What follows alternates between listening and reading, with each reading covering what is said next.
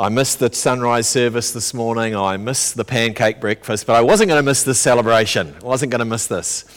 Holy Week is full of surprises, though, isn't it? The week that we have just journeyed through, called Holy Week because it is ordained by God, it's set apart by God as holy, and there are always struggles. That first week, as indeed this week, there are struggles, there are victories, there are wins, and there are losses. And I don't know what this last week has been for you, but it's great to hear from Zeshan's testimony this morning, something of the breakthrough of God on Palm Sunday in his life. On Thursday, Mary and I hosted Sam and Izzy and Sally, and we had a great evening celebrating the Passover. Well, when I say celebrating the Passover, we had roast lamb and red wine, so that's kind of celebrating the Passover. And it's not my story to tell this morning, but it was one of the high points of my year. And within a few weeks' time, we're going to have to clear away the donkeys. We're going to have to get rid of Eeyore. We're going to have to get rid of the plants, and we're going to have to uncover the baptismal fontaine there as we celebrate another transformed life. It was so good on Friday morning to worship here with at least three congregations well represented as we gathered around the cross. Only the cross of Christ can reconcile people, only the cross of Christ. So that was a real celebration. And then the Lord hit me with the flu bug, and so I've been laying low for the last 2 weeks, but it's 2 days. But it's good to be here and to celebrate this Holy Week, set apart by God. This morning I want to unpack John's Gospel reading that we had. If you've got your scriptures there, open with me to John 20. And I'm reading from verse 1. Early on the first day of the week, while it was still dark, Mary Magdalene went to the tomb and saw that the stone had been removed from the entrance. Mary Magdalene. What a journey that woman had. What an incredible journey the Lord took her on. From this broken, demon-possessed woman, completely possessed. Luke's Gospel reminds us that 7 demons were cast out of this woman, which is really Luke's way of saying that this woman was completely possessed by the devil. And she had this one encounter with Jesus, and her life was transformed.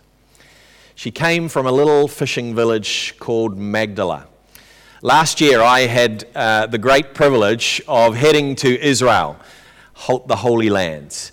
And Mel and I and a couple of others travelled up to Galilee, and we toured around the shores of Lake Galilee. And one of the high points for me was discovering this place called Magdala. And only 10 years ago, Magdala, they were trying to build a hotel there, and they were doing some excavations, and they uncovered the synagogue of Magdala. And they scratched away, and there, left for you to see now, is this little synagogue that Jesus would have taught in 2,000 years ago. There were some artifacts there that would have sat there, little artifacts of the temple.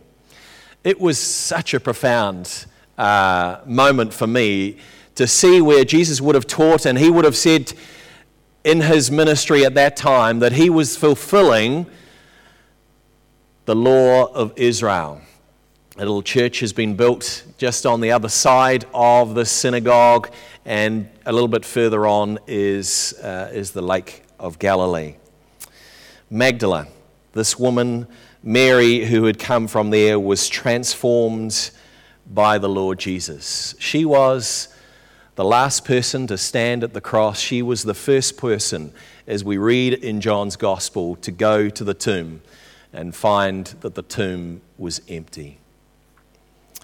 As we've already heard, she is asked 2 questions by the angels, and she's asked a question by the Lord Jesus as well. Why are you crying, and who are you looking for? Why are you crying, and who are you looking for? There's been a lot of tears shed in Paris over the last 7 days, and if we could have that shot up on the screen. A lot of tears have been shed for a building that has been burnt down. And Paris has been in something of a shock as they see the symbol of Christianity burnt, and the spire collapsing and the roof collapsing. But if we could have the next shot, there is a profound image of all the debris and all the roof collapsing down, the edifice, if you like, of Christendom, and yet what remains in the middle, the shining, bright cross of Calvary. How symbolic. How symbolic. I heard on the news this morning while you faithful souls were out celebrating the risen Lord at 7 a.m., that on the streets in Paris, they're still protesting. The yellow shirts, I hadn't heard of this for weeks and weeks, but thousands of people are on the streets protesting about all that's going on. There is something going on in France that we don't really understand. The palpable grief in Western culture as powerful forces are destroying the central place that Christianity holds in Western culture.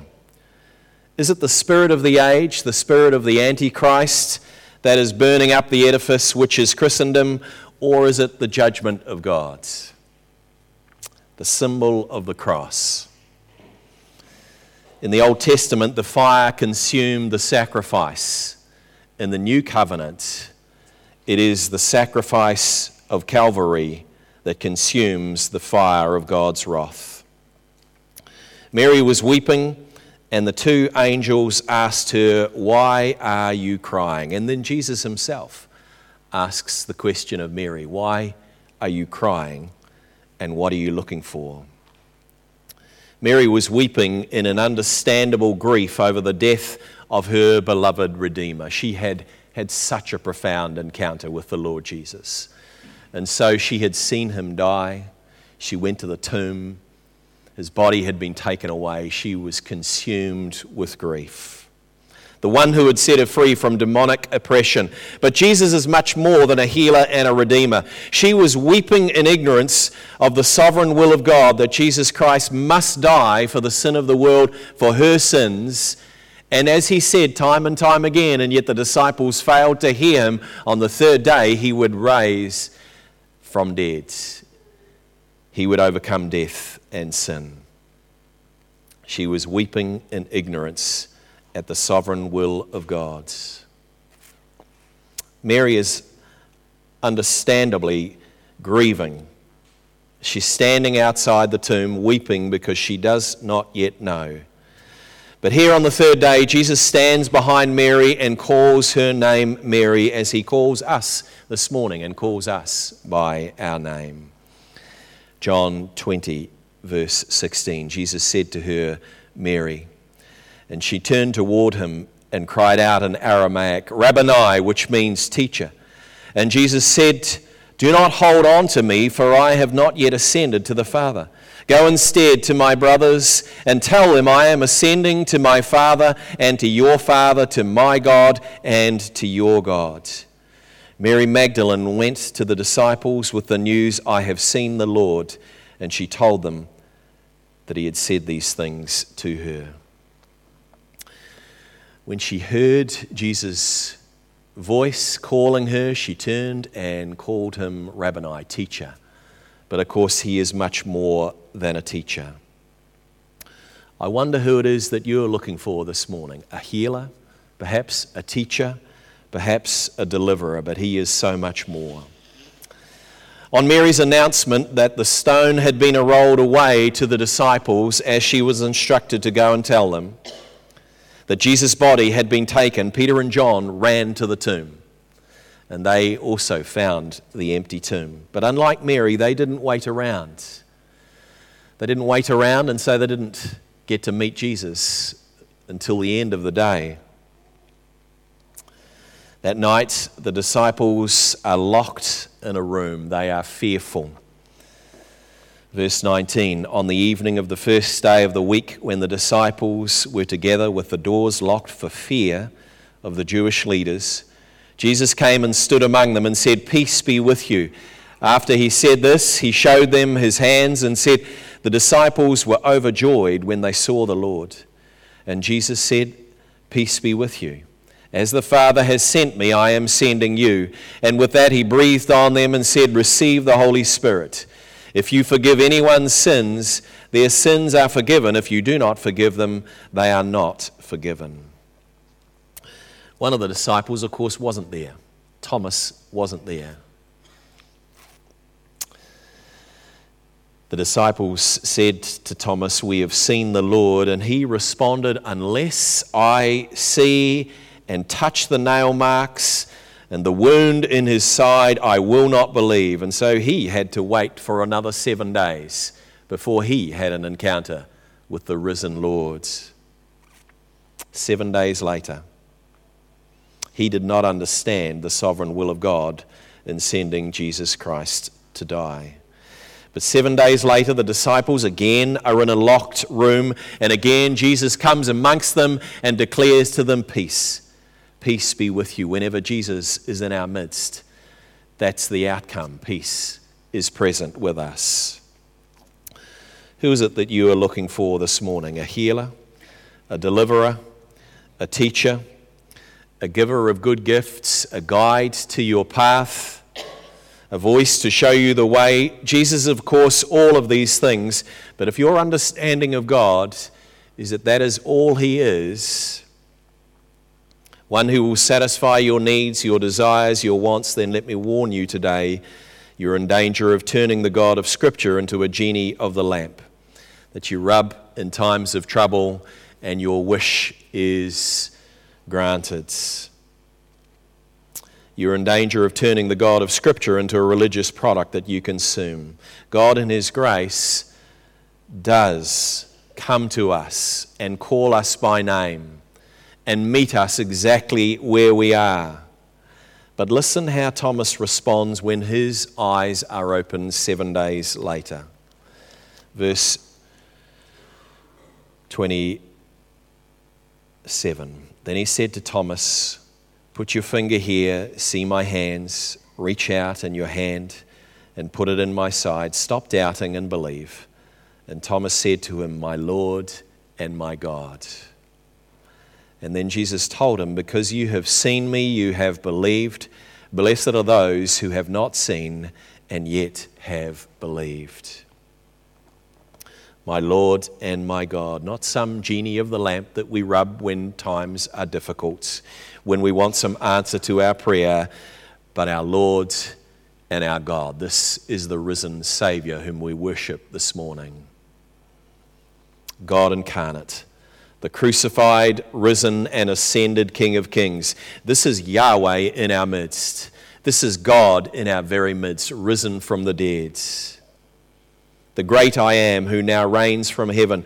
This is your Lord. This is your God. Remember how Jesus warned Mary when she turned towards Jesus and cried out to her teacher in Aramaic, "Rabboni."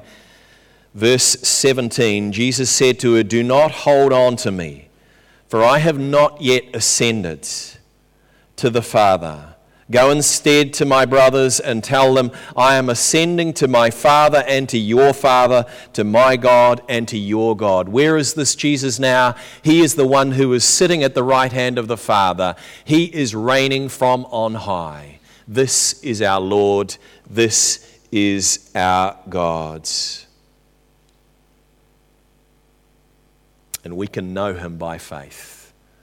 We can allow his life, his risen life, to dwell in us by faith as we put our trust in him this day.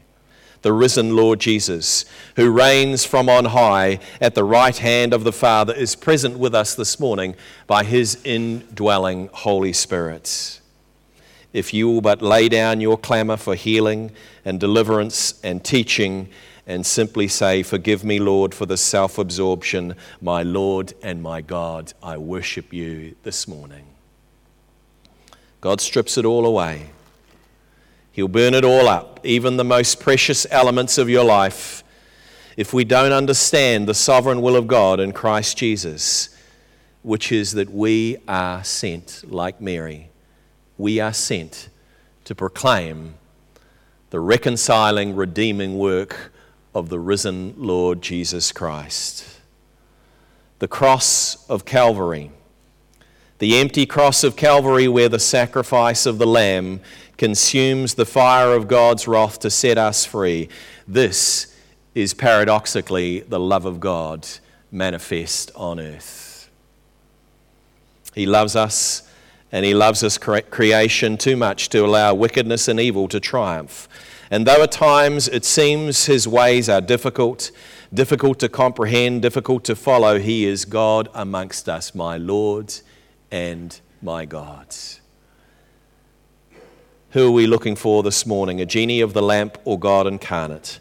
Crucified, risen, and ascended King of Kings, who is ruling the nations and will return one day. Christ has died, Christ is risen, Christ will come again in glory. Let's bow our heads and our hearts in prayer. Lord Jesus, as we gather in your name this morning, as we reflect on the symbols again this morning of the empty cross and the empty tomb, we praise you. We praise you, our Lord and our God, that you were willing to go through death, that we might be redeemed, that we might be set free, that we might know the depth of the love of the Father. And so I pray for each and every one of us this morning, Lord, that you would give us a fresh revelation of what it means to worship you, our Lord and our God. By your Spirit, Lord, would you show us what it means to follow you wherever you take us, to go wherever you send us, to do whatever it is that you call us to be and do. We worship you this morning, crucified and risen, our Saviour, our Lord and our God. And today, above all, we want to say thank you. Thank you for your faithfulness. Thank you that you reign in our hearts. Be with us, we pray, in Jesus' name. Amen.